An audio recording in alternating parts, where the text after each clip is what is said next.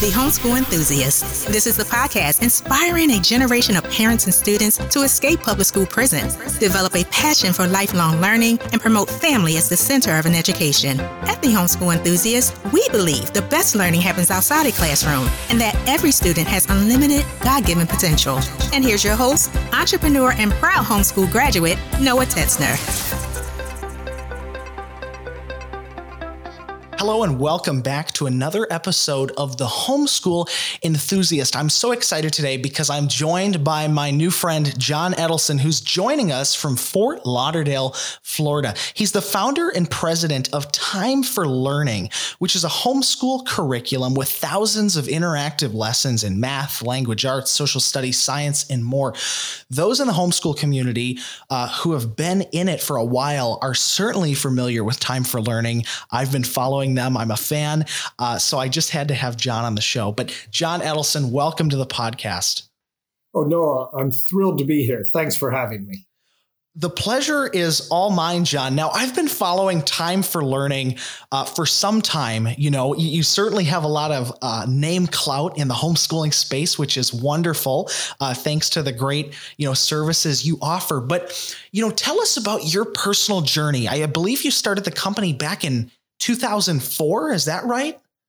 Yeah, it's been almost 2 decades now. And homeschooling has certainly changed. I dare say some elements of it are unrecognizable, from 2023 to 2004. So, how did you get into starting Time for Learning, and what need did you identify? Tell us, take us back in time. Well, there were a few things going on in my life. One of them is I needed a job. I had been thanked by my last company and kicked out the door. So I was looking around for something that I thought was meaningful. I wanted to start a company and run it for a long time. I'd already been through the mill with venture capital and other companies with lots of capital in them. I wanted to run the small business, which was very well run, which took great care of its customers and its employees. And I wanted to do something I cared passionately about. I'd already spent a number of years in the video game industry and had some real success. I actually developed the first PlayStation game, which was a free roaming 3D platformer, which went platforms, a game called Croc, Legend of the Goblins. We went platinum. Oh, sure. So I had this feeling that I knew a little bit about software and I knew something about kids' attention and how to get them to stay up late having fun and all. And if only I could apply that to something more meaningful than just having fun. And that's how I came across the idea of, gosh, let's try and do some really good education online. Wow. So what did you learn, having worked in the video game industry, about catering a product for children? That's such an interesting, demographic. So when I developed a video game, when we were doing this platform game, I actually thought of it as a learning experience, that you put the kid in front of a screen. He's got a little controller and there's a character on there. Obviously, he's the character and the child has to figure out what to do and how to control the character. And we have a door. So kids can pretty well guess, gosh, maybe I should take the character through the door. And they press the buttons and they figure out how to manipulate them. And when they go through the door, we give them a little applause sequence. Kid feels good. There's a little happy music. Yeah. And no sooner does the kid have a smile on their face than their character is plopped down in a new place. Only now there's a pair of these little guys that, come bite his feet and get you. So the kid has to learn to manipulate his character a whole lot better and get around the little crocodile things. And again, he makes it through the door. Again, there's applause. Now he knows how those crocodiles behave, which are sort of stupid because they run right to where you are. And as long as you keep moving, they're behind you. And now they're in a new thing, and there's a slightly smarter character coming after you along with the little dumb ones. And what's fun about the game is you develop skills, you learn to recognize patterns, and then you get to use those skills and that pattern recognition in increasingly complex situations. And that's what's satisfying. If every level was completely different, it wouldn't be any fun. You wouldn't feel addicted. What's addicting is you're building the skills, you're building dexterity, you're building understanding, you're building your sense of the semantics and language of this world, and getting to become a huge expert and quite accomplished. That's what's satisfying. And it's done at an appropriate level. You don't get to levels which are impossible, but none of the levels feel too easy. So then think about education. That's really what we're trying to do. The kids should feel challenged. The kids should feel safe. You can make chances. You should be making progress. That's how I came at the idea of let's try and do some really good stuff online. Now, remember, this was 2003 and 4. So back then, dial-up was how things worked. Computer modems went, and you couldn't do a whole lot of stuff. But I kind of believe that technology was going to come along fast. So what I really launched with was broadband requiring multimedia, which didn't work very well on slow modems. But fortunately, in the 2 or 3 years that I was, first 2 or 3 years I was out there, all the fast access stuff showed up and bailed me out.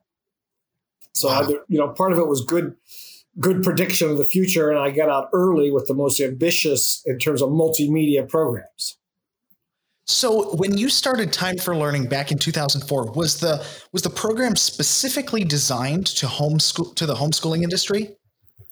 I was designed for home education. Okay. And I started actually by doing things a little bit backwards. I had all these ambitions to develop really fun, interesting software. But when I looked around, a lot of people had tried that, and mostly they'd failed. In fact, they'd entirely failed. There were no successful multimedia educational gamified programs at that point.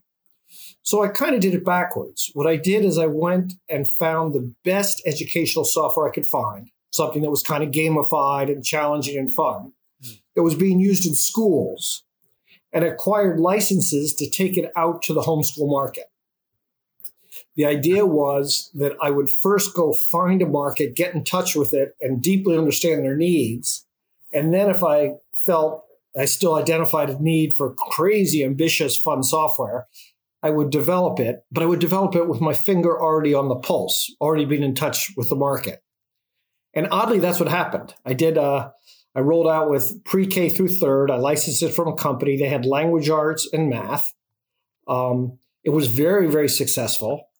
And within the first 2 or 3 years, I realized that there really was a hole because it didn't teach much vocabulary or spelling. So that's where I saw my opportunity. And alongside Time for Learning, I started a company called Spelling City, which was all gamified. Everything was fun. Everything was a competition between you and the computer. And that was a huge, wild success with homeschoolers and also with schools. And then my vendor actually obsoleted their preschool, which wasn't very good. It had all sorts of technology problems and challenges. And so that gave me the chance to go develop a really nice preschool for Time for Learning. And then it grew from there. We added 4th and 5th. We added middle school. We added high school. We've added electives.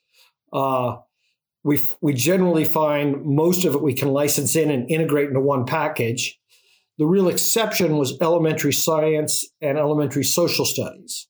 So we also developed a complete K-5 science program, interactive, fun. K through second has spectacular music in it. And right now we're in the middle of creating a K-5 social studies program. We launched 3rd grade, I think, at the beginning of this year, and 4th grade is pending release, and so on and so forth. Wow, that's exciting. Now, just thinking back to 2004, you certainly must have had some foresight, John, as to getting onto this homeschool bandwagon. Homeschooling has taken off over the last 10 years, certainly monumentally since COVID. But, what was homeschooling like from your perspective as somebody who was designing a service catered to serving that market back in 2004? So to be honest, I didn't know much about homeschooling, and I had all sorts of biases about, who these people were and why they were doing it. Yeah. But they weren't really biases because I had never really thought about it. Sure. When I launched, I got a firsthand, up close, very personal view, because when people called up with a credit card question or a technical question, they would be greeted by, "Hello, Time for Learning. John Edelson here. How can I help you?" I answered the phones myself for about I stayed on the phones for 5 years, and I was the only one for the first 2 or 3 years. So after I resolved people's question, how do I do this? How do I do that? I would usually say, gosh, do you have a minute or two? I'm not only doing support, but I'm also kind of in charge of some of the marketing here. And I'm just trying to understand a little bit more about the homeschool community. Yeah. And people are always yes. And I basically start with, so can you just tell me why you decided to homeschool? And how's it going? And what did you first use? And how did you find time for learning? And the stories I heard, I mean, there are hundreds of them. I asked probably thousands of them. Yeah. First of all, the homeschooling community was far more diverse than any of the literature or market studies indicated, or even the trade shows. Turns out the people who go to the trade shows and they dominate the trade shows and they speak at the trade shows are not representative of the people I was speaking to. The people I was speaking to were a lot more diverse. So just to talk in terms of segments, there's certainly the people who withdrew from the public school system because they had their own view of what education should be. Right. They wanted a biblically based education. They tended to use the traditional Christian curriculum. They were there. But I didn't find that they dominated my population. My population tended to be a little bit different. These were people who didn't necessarily intend to homeschool. They didn't approach homeschooling with any particular enthusiasm. They had arrived at homeschooling because of a series of unfortunate events and as a last resort in a storm. Wow. So their kids, for some reason, had gone to school and it just hadn't worked. The kid had been bullied.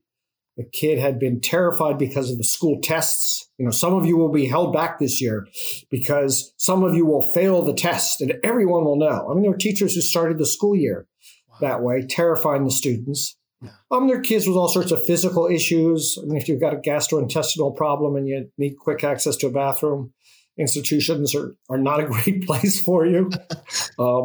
Kids with stutters, kids with Tourette's. I mean, there's all sorts of reasons. Right. Families who move a lot because of mom's or dad's job. It turned out to be a far more diverse community.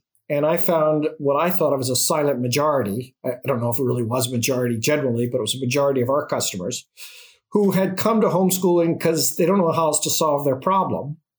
I think of them as accidental homeschoolers. It was a term I coined. And they came at it often thinking, this is going to be a pain in the neck. I really don't want to do this. I don't know what else to do. I'll try it for a few months. What was interesting is how their attitude changed over time. And a lot of them, when they started telling me the story, they would basically say that. I didn't want to homeschool. I was a reluctant homeschooler. I was an angry homeschooler. But then I watched my child. And she flourished, or he flourished. That their personality improved. They made better friends than they had in school. They started developing all these homeschool friendships were somehow deeper and more meaningful and healthier. Right. And also academically, it turns out my kid was not a problem academically. I think of one mom, her daughter's name was Sage. And she said, I had no idea my daughter was good in math. The math teacher always complained about her behavior, but left to work at her own speed. She basically asked me after about 3 weeks, why do I have to do this? Can't I do 5th grade math? So we moved her to 5th grade. And she said, that's okay. What about 6th grade? And in 6th grade, she found it adequately challenging, that she just got it really quick and had been bored in math. The same mom and the same child, it turns out, also learned sort of the opposite on language arts, that the daughter had somehow snuck through the first few years of school and never learned to decode. She was basically sight reading, memorizing all the words. And while that works for the first 3 or 4 years of school, you don't really get through the end of elementary school that way because the number of words you have to know expands exponentially. And so she turned out not to be reading at grade level in 4th grade. And the mom had to back her up a grade or two and have her work on her basic decoding or phonics until she got smooth and could sound out a word properly and then move back up. And this is a story I hear often over and over again. The parents just watch their student learn on Time for Learning, which gives them all this independence. The lessons are there, the practice is there. And by watching their child for their first 2-3 weeks, they learn an enormous about new things about their child and their academic skills, strengths, and challenges. Also, their question of whether or not they're gritty. Does the kid dig in and learn it, or do they get easily discouraged and need to develop more grit? But I would hear these stories from the parents. The other interesting thing is we actually have an enormous number of parents who really want their child to have a biblically based education. What happens is they seem to all start with something else. They all start with, I don't know, a Becca or Bob Jones University or any of these. And that goes on for some number of years, 2 years, 4 years. But then the parents are dealing with a child who's pretty bored by the curriculum. I mean, it's the same format year after year after year. It's pretty dry. I mean, no one ever says that those things are fun or funny. And they're very demanding on the parents. So there's an awful lot of parents who, 3 years in with one of those says, that was good. Let's jazz it up a little bit. Let's use Time for Learning for language arts and math, or sometimes they use this for all 4 subjects, which gives them the opportunity to deal with what they call teachable moments.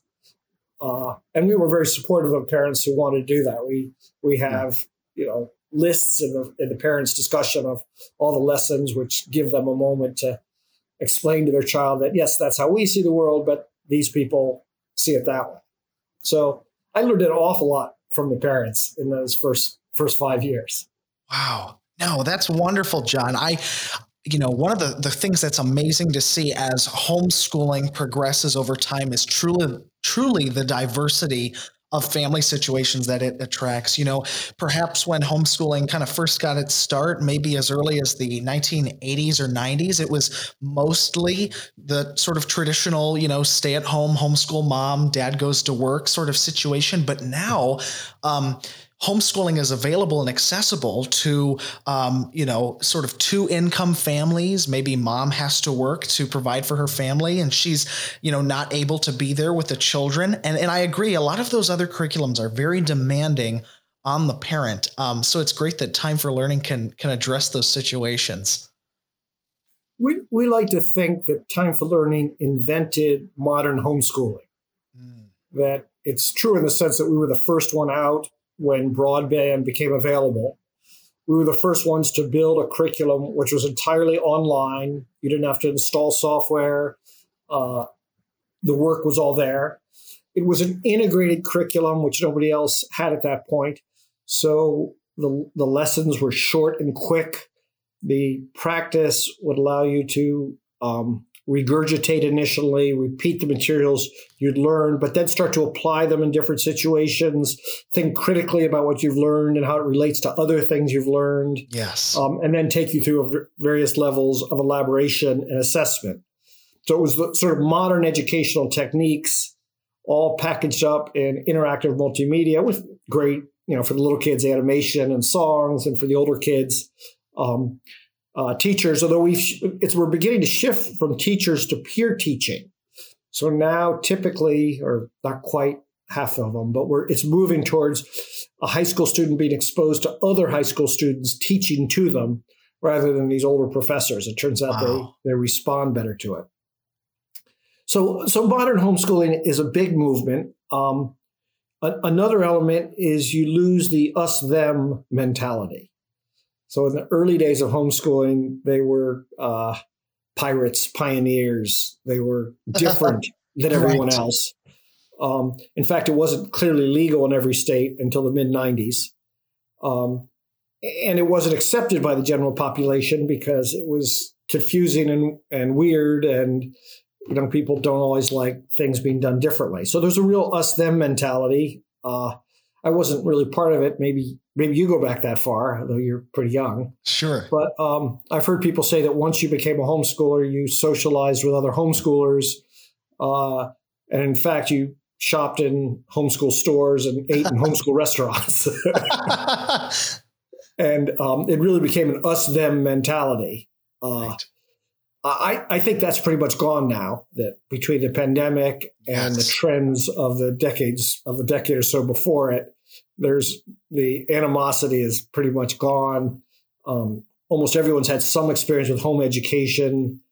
When I run into moms socially and they find out what I do, I almost always get the same reaction. They say, "Oh, we homeschooled for a year. It was really great. I'd like to do it more, but I had some health problems and this and that. We're thinking of doing it later on." And then the question I like asking them is, "So what did you learn?" Ooh, Not how their kids did, but what did the mom or the dad learn? Yeah. And they learned a lot. They learned about their own strengths and weaknesses as a teacher. And it's not really as a teacher, it's as a coach. Because in fact, nobody remembers that much of their education. They're not in a good place to try and teach it. They learn along with the student and develop, a conceptual awareness and familiarity with it. But the details, the details of stuff we don't really remember. It's the general impression, which is a valuable part of the education. Yeah. Well, I'm excited to hear, John, that you're incorporating like peer-to-peer, education in Time for Learning's resources as well. Because anecdotally, and I tell this to a lot of parents that are considering homeschooling, whenever I have the privilege of talking to a homeschooling student, someone as young as maybe 5 years old, I'm always blown away at their communication skills. It's truly remarkable. The flexibility and creativity that learning in a home environment affords a student is truly remarkable. So the sort of the most obvious part of homeschooling benefits, which I don't see enough people commenting on, is that the relationship matters. Relationships matter. We all know this. And in schools they talk endlessly about the teacher-student relationship and how important it is. But of course, there's 20 or 30 students in the classroom, right? And school days are short, and the teacher has to spend a lot of time on the few kids that are a problem to maintain order. Right. And I think given an institutional environment, they're right to focus on the relationship. But in the home, the relationship is a whole lot more important. That the most valuable educational relationship is parent-student. Parent-child, and then, your siblings. And these get a real chance to develop deeply in the homeschool market. One of the things I love hearing about is the parents who actually do all the lessons with the students. Yes. And we don't advise that. We actually say, gosh, the students, it's good for them to have independence. It's okay to watch out of the corner of the eye, but let them figure it out and all that. And the parents often say, yeah, but I like to. I like to learn it. I've never understood that part of history, or I've never understood really how figurative language works. It's so good to actually hear them break it down into, there's sports metaphors and these It's really interesting for me. And that's an incredibly powerful model to the student, that the parents are also interested in this. This is not something you go through just because you're young. Learning is interesting. It's as much fun as playing a video game. And parents, given the choice of exposure, will do it. And it can be a community exercise. Right. Exactly. Now, John, I'm curious. I have to mention COVID because I feel like that was a turning point for the homeschooling community in sort of our history, if you will. It was a time when homeschooling's been developing and becoming more sort of accepted over the years, but then COVID hit and it was, I don't know if this is the correct term, but in a way, the whole, world found themselves doing some version of homeschooling, and all of a sudden it like you said, it wasn't this us versus them mentality. You didn't have to necessarily rehearse a speech at the grocery store if you were a student and asked, well, why aren't you in school anymore? So what was Time for Learning's experience with that moment when all of a sudden the whole world found themselves at home? So we were like all the other companies. Nobody was prepared for this. We all had to, react really quickly. we had 100 people in an office, and then we decided, okay, we're going to close the office. And it turned out the most important thing in the world for us at that moment was cables, because all of our people to work need 2 or 3 monitors. Oh, sure. And we had all these cable boxes. Do we have enough cables so that everybody could take everything home and work? So, all the funny things to worry about, we were, just scrounging around to get enough cables so people could go home and work. In terms of what happened to the business and in homeschooling, one of the cool things about our approach is we've always invested heavily. We were built so that we could scale quickly to a much larger size. So unlike many vendors who's were on shared servers and stuff and crashed for months on end, ABC Mouse was down for, I think, 6 months. We had no interruptions in service. We did have trouble keeping up with the phone calls. We try and pick up every phone call in the third ring. And there was 6 or 8 months there that no matter how many people we hired and trained, we just couldn't keep up with the calls coming in, which, I still feel bad about because people really needed advice and help. My understanding of that homeschooling is that pre-pandemic, 4% of the K-12 population of the United States was being homeschooled, which equates to about maybe 2 million students, just short of that, between 1.5 and 2 million. At the height of the pandemic, the kids who are actually homeschooling, not in a virtual school, not a remote school, but the family taking responsibility for the education, got just above 11%. That's a U.S. Census number. They did a special survey. You can Google U.S. Census homeschooling and read about it. I think that's a little large, but that's the number they came up with. This summer was the time for people to say, we really don't like homeschooling if they want to, and they went back. So the homeschooling market has shrunk back down. I think it's running at about 7% of the population or 8% of the population. So I think the market essentially doubled. Very hard to tell. I mean, there isn't a new big scale study. Right. I will say that the awareness of homeschooling changed dramatically.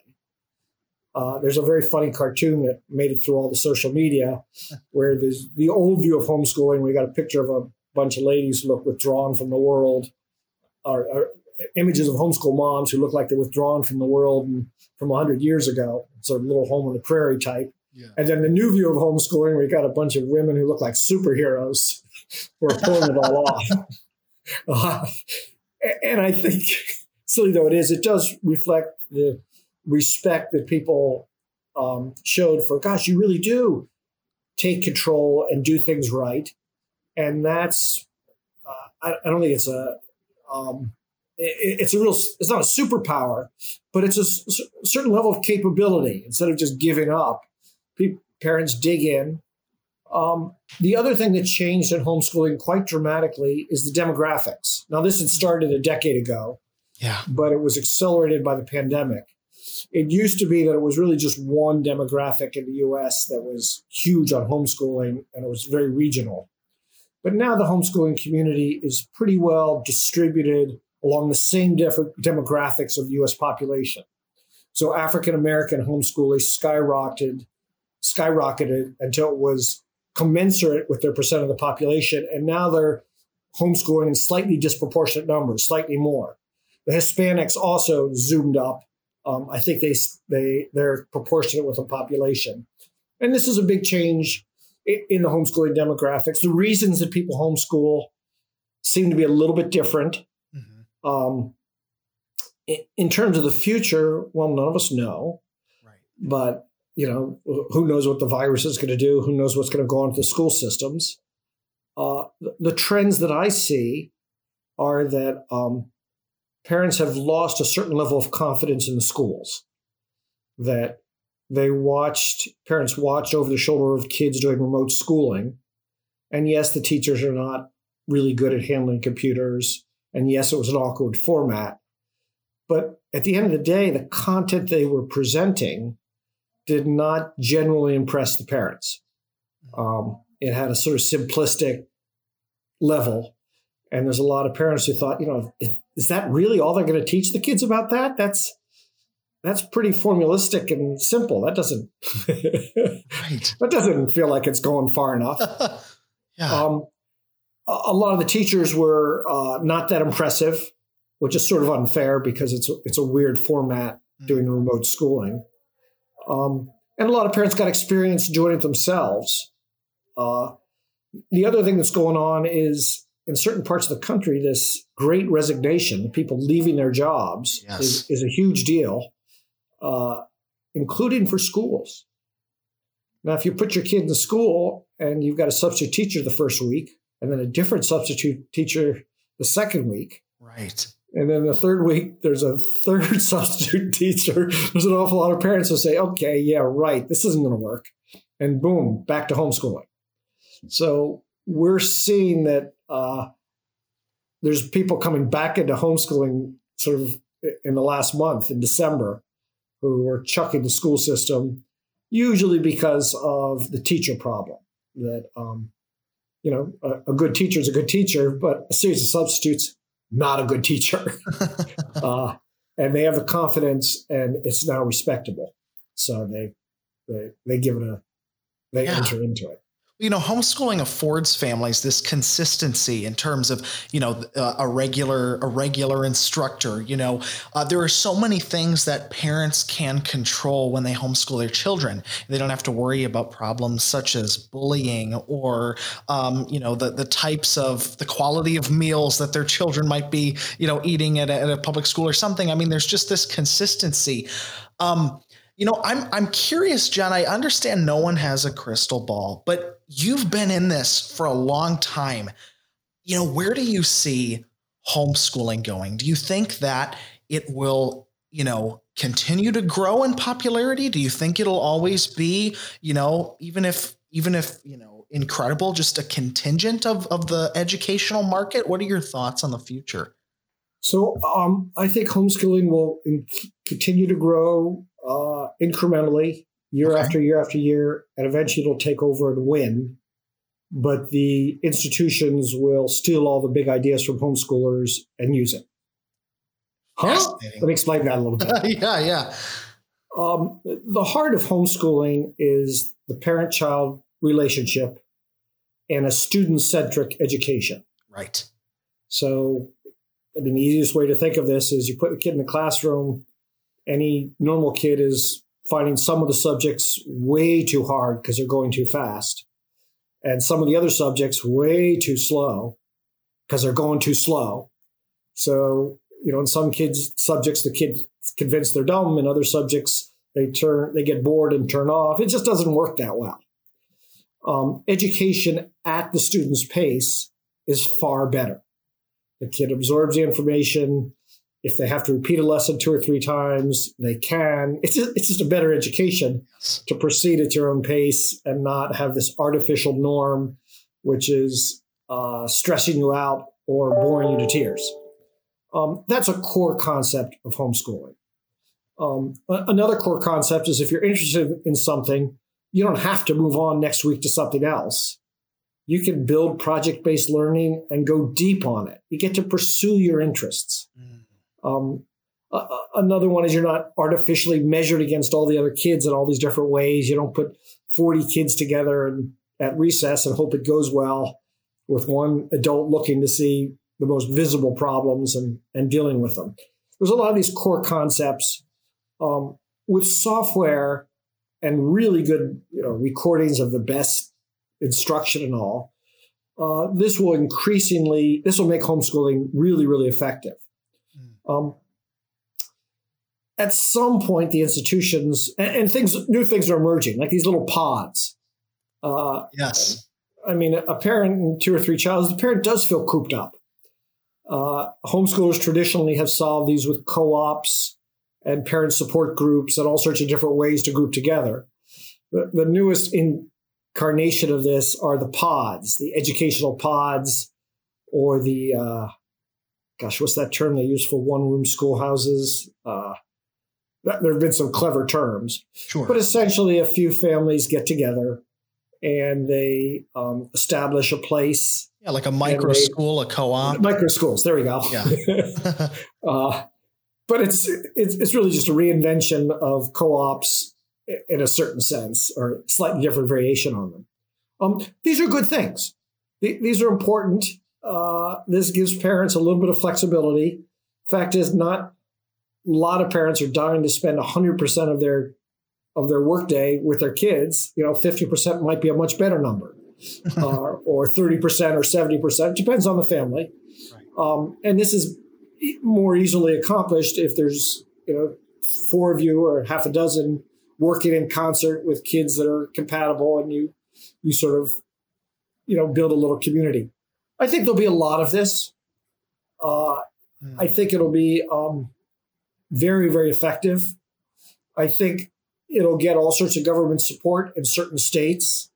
I think it's good to hire a professional to be there part of the time.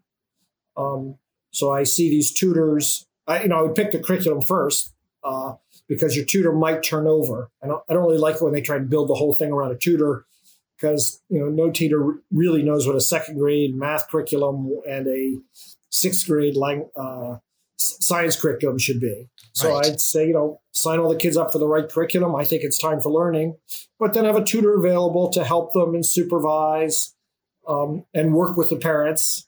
You all learn from it. Many states will be very supportive of it. Other states, not so much. They're going to want to control it, and these will all turn out to be somehow related to the schools. And that's where I say the institutions will come back. That, in the states where regulations are a big deal, I can see them, yes, we'll fund it, but we're also going to control it. Right. And I don't know whether that'll turn out to be a great thing, a total victory for homeschooling, or it'll turn out to be too institutional and the homeschoolers will spin out again. No one quite knows how that happens. And there's 50 states, so we'll probably see some of each. It's one of the strengths of the federal system that, the states can learn from each other, right, and move forward. None of us know exactly how it's going to work. Nobody could have predicted decades and decades ago that technology would be so important to education, and that gamification of education could be so important. Another thing that's changing, and homeschoolers are again ahead of the curve, and that is what education is supposed to be about. Decades ago, the goal was to get a good job, you need a good education, you got to go to a good college. And everything had a very academic feel to it. Yes. That's really changed. People now believe that the quality, pure education is really what elementary school is about. That's when you learn to read. That's when you get your basic math down. That's where you understand the basics of science and the scientific method, and you learn to think about social studies as an inquiry process. But starting somewhere in middle school, and certainly in high school, people think of this, and absolutely in post-secondary, this is all career training. This is getting you going on your career. And the patience with all that purely academic stuff is really gone. Yes. I don't know how we got there, but it's not there anymore. And how far this will go and what it will become, nobody really knows. If you look at a modern high school, they've actually changed. Most of the high schools in America now have a series of academies within them, each one with a career focus. Are you interested in health? Yeah. Are you interested in technology and multimedia? Yeah. Are you interested in the arts? Are you interested in, there's often a military training one. And they have not just electives, but they have actual programs that orient you towards this, and often include apprenticeships and internships. Homeschooling's been way ahead on this too, but it's very ad hoc. There's no real systems out there. And this is one of the things that Time for Learning is looking at to maybe do in the next few years. We have a rich set of electives in middle school and high school. We have technology, learn to program, et cetera. We have all sorts of things in art appreciation. We have some career thinking courses. We have health courses. There's a lot of good stuff, but there's still just electives. Taking it to the next level where there's a real pathway, a a conveyor belt that takes you from your initial veins of interest towards an understanding and a beginning of a career, I think is an important trend. I also think the companies and the government groups that really want to get people into the jobs of the future will start looking at this more seriously. We already see it in technology that the companies who really want, health workers or certain sorts of technologists are sponsoring education. But this is early days yet, and I expect that to be a dominant force in the next few decades. Wow, those are fascinating insights, John. Could you speak to the flexibility that Time for Learning affords homeschooling families?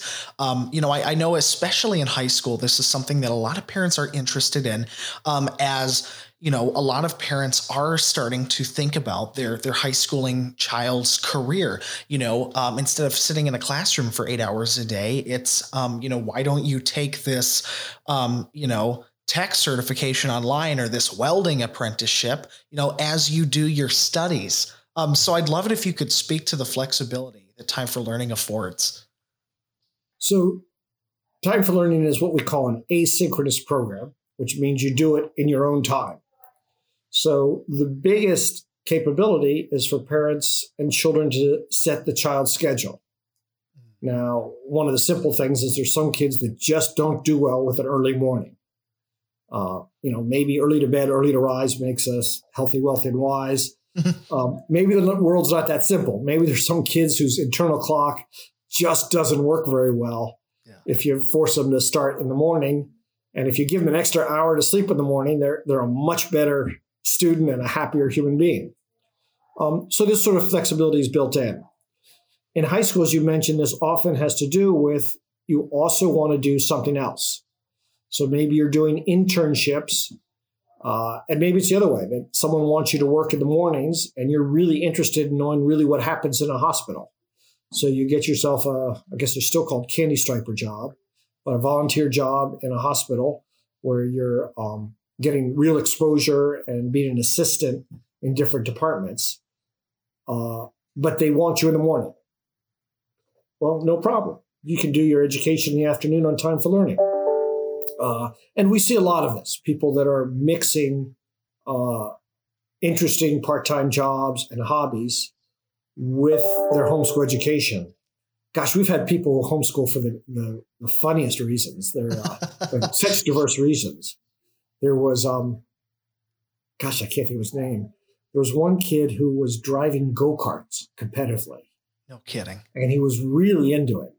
And he homeschooled so that he had the time to work on it, and pretty soon he's driving cars. Now he's a professional race driver. He was Rookie of the Year. Oh, Ernie Francis Jr. That's who it was. Wow. He was now a professional race car driver. His father had been a race car driver. And we actually sponsored his car for a few years. No kidding. Oh, that is a full circle moment. That's awesome. Oh, it was great fun. And, of course, I don't think it's commercially sensible for us to spend money on a race car. But the thing that made it make sense is he was so into it, we got him to agree to come to the office and do an interview. Then we found these two kids who were internet sensations. They were doing interviews on YouTube and had a huge following. They were also homeschooled students, and they were also using Time for Learning. They were ages 8 and 10, a brother and sister team. Wow. So we had those two interview Ernie Francis Jr. at age 17, and they were all Time for Learning homeschoolers. And that was a great marketing effort. That's about 5 years ago. And the idea was that you could dream big, whatever you want to do with your life. If you've got a passion and you want to start on it now, Time for Learning facilitates that. Now, one of the things about passion is I think in some ways it should be talked about more responsibly. There's a lot of people who don't particularly have a passion, and what they need is an exposure to a lot of new things so that they can find a little interest. And that interest might grow into what you call a passion. And that's one of the advantages of using Time for Learning. One, we have all these electives, which expose you to lots of different things. The science program and the social studies also give you a lot of exposure. But also we give you the time so that you can go off and find things and get exposed to it. And unlike school things where you have to keep moving, if you find something you're interested in, one of the things about homeschooling is you learn that you can pick your own path. Yes. And if you've got a vein of interest in whatever you just learned about as a career interest, go for it. You get to set your own path. And that's such an important message that the homeschoolers learn at a deep level, that the standard path is not for everybody. And you have the freedom, you have the privilege in this country. And really, with that privilege, you have the responsibility. Don't feel like you're doing something you don't want to. You want to study this way? Be our guest. Step right up. Yes. And it really develops a sense of personal agency and responsibility. Oh, John, I have goosebumps because, in part, those stories, those success stories remind me of my own story, but that is what homeschooling is all about. Everybody's interested. We have a resource center here where I live in Green Bay, Wisconsin. My family rents an office space, and it's a free resource, grant funded for parents that are considering making the switch from a public education to a private education. And every year we host a homeschool graduate panel where we have some of the local graduates in our community, and it's just a Q&A with those grads. And that's what everybody's curious about is, okay, so how did your kids turn out? So when I hear, those stories, I get really excited. So we started hosting graduation ceremonies the last few years. So not just high school, but finishing middle school, elementary, and kindergarten. And we do this big online ceremony. I give a speech, I get all dressed up. The kids all get caps and gowns, get their picture taken. They each get 30 seconds when their picture's up there and their little bio that they've written up. It's surprisingly emotional. Yes. The number of people who log in and comment and discussions are very powerful. It's really interesting that you can recreate that sense of ceremony and public recognition of accomplishment with technology. Let me ask you, you were a homeschooler. How did your high school experience finish? Was there any pomp and circumstance? And how did you go from whatever you're doing to homeschooling on to the next thing? Yeah. Well, I appreciate you asking that, John. So when I was in high school, so I was 16 at the time, I had listened to podcasts with my dad. He owns a real estate appraisal firm. So he drives all over the state, appraising properties. And we would listen to podcasts just continuously, when I would ride along with him. So long story short, I had the idea of starting a podcast when I was in high school. I'm a huge history buff, so I decided to start a podcast about Viking history.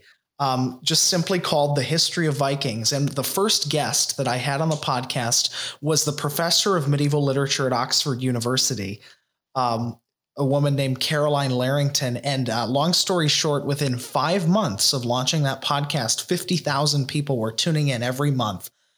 So after that, I got a book deal with a major military history publisher. And, that launched, my career. I started my own marketing agency where we specialize in podcasts. But, I'll never forget when I graduated, from my homeschool journey. It was nuts because I had already sort of established this adult life for myself when I graduated. And I remember, we had invited a lot of people to our house and my parents were there, and just the raw emotion of, having completed this journey, as a homeschooler. And now, one of the reasons I do this podcast is because I believe in its power, the power of homeschooling. And I'm so excited to share this with people. And I often say, I wouldn't have anything that I have today if it wasn't for my homeschooled education. That's a fantastic story. Yes, we'll absolutely interview you and talk to you about to our people. I find anybody when they talk about their life story, it's very moving. People are so interesting. I do remember one blog post by a mom who had homeschooled her 2 children, and the second one was approaching graduation. And in this case, she asked the question, not what's going to happen to my child, because that was little bit like you, it was all set in stone. He had figured out his interest in IT and what he was going to do. It was really about her, that she has spent the last 15 years living, breathing, thinking about her children's education, and with a real sense of mission and satisfaction. And she's like, so who am I going to be when this boy graduates? Yeah. We're not that many weeks from it. And it was the level of satisfaction that she expressed about what the opportunities she'd been given to take care of these kids, her kids, the enormous joy and pride, the richness of the experience. And what does she do with herself now? And it was an enormous challenge for her. And it's an interesting question that, parenting is fun to begin with, but you take it up to the level of homeschooling, and it's so all-encompassing for so many years. Then what? Yes. No, exactly. No, that's certainly an interesting By the question. way, she did live happily ever after. She did find things. So we don't have to worry about her. But she hadn't figured it out at that point. It was the first time she asked the question. Wow. Her name was Carrie. Wonderful woman. Wow. Man. Well, John Edelson, this has been an absolute pleasure having you on the podcast. But before I let you go, we have hit on so many good things today, and I'm so thankful for your time. What is one thought or one bit that you would leave our listeners with, our audience of homeschooling families? So I think you should all be very proud. I would also urge you to think of yourself as a community. You've all been through the same experiences. The homeschool moms I know, they almost all approached homeschooling with trepidation. Do I, gosh, I wasn't very good at math. I'm not sure I write very well. Will I be able to homeschool my child? Who am I? There's this humility and this feeling of it's a challenge too much. Almost everyone seems to start homeschooling with, okay, we'll try it. We'll try it for this semester. We'll try it for the rest of the year. Almost everyone adds, well, that didn't go so badly. Let's try it again. And they nickel and dime, inch by inch, they incrementally decide to go through it. And not everybody homeschools all the way through. There's a lot of people who do it for 5 years or 7 or 3 years, and then it's time to take a different approach to education. I've heard that a lot. What I've never heard, not once, is anyone saying that they regret the years spent homeschooling. Over and over again, I hear the parents say it was the most satisfying, the most challenging, the most exciting family and educational experience of their life. And that's what I think you all should recognize, that it's just a fantastic opportunity. We're pleased. Time for Learning is pleased, proud, and we take the support of our homeschool community very seriously. We work so hard trying to make it smooth, simple, make software as efficient as you want it to be. And it's hard. I mean, we all use Amazon and eBay and Facebook and Microsoft, all the software that reflects billions of dollars of investment, and expectations get set there. And we try to meet them. We try to match that level, although frankly, we don't work with that sort of budget. But I think the sense of community amongst the homeschoolers is something we should all take enormous pride in, that we've brought up a generation of kids and will continue to do so, really trailblazed a way that's good for them and good for us and good for our country. Well, I couldn't agree more, John, and thanks so much for coming on the podcast. Of course, I'll include links to Time for Learning and all of the resources there in the description of this episode, but thanks so much for joining me on the show today. Thank you, Noah. Thanks for having us. Thank you for listening to The Homeschool Enthusiast. Subscribe for free wherever you listen to podcasts. Twice a week, we bring you a message of hope and freedom, remembering that every student has unlimited God-given potential, and the best learning happens outside of classrooms.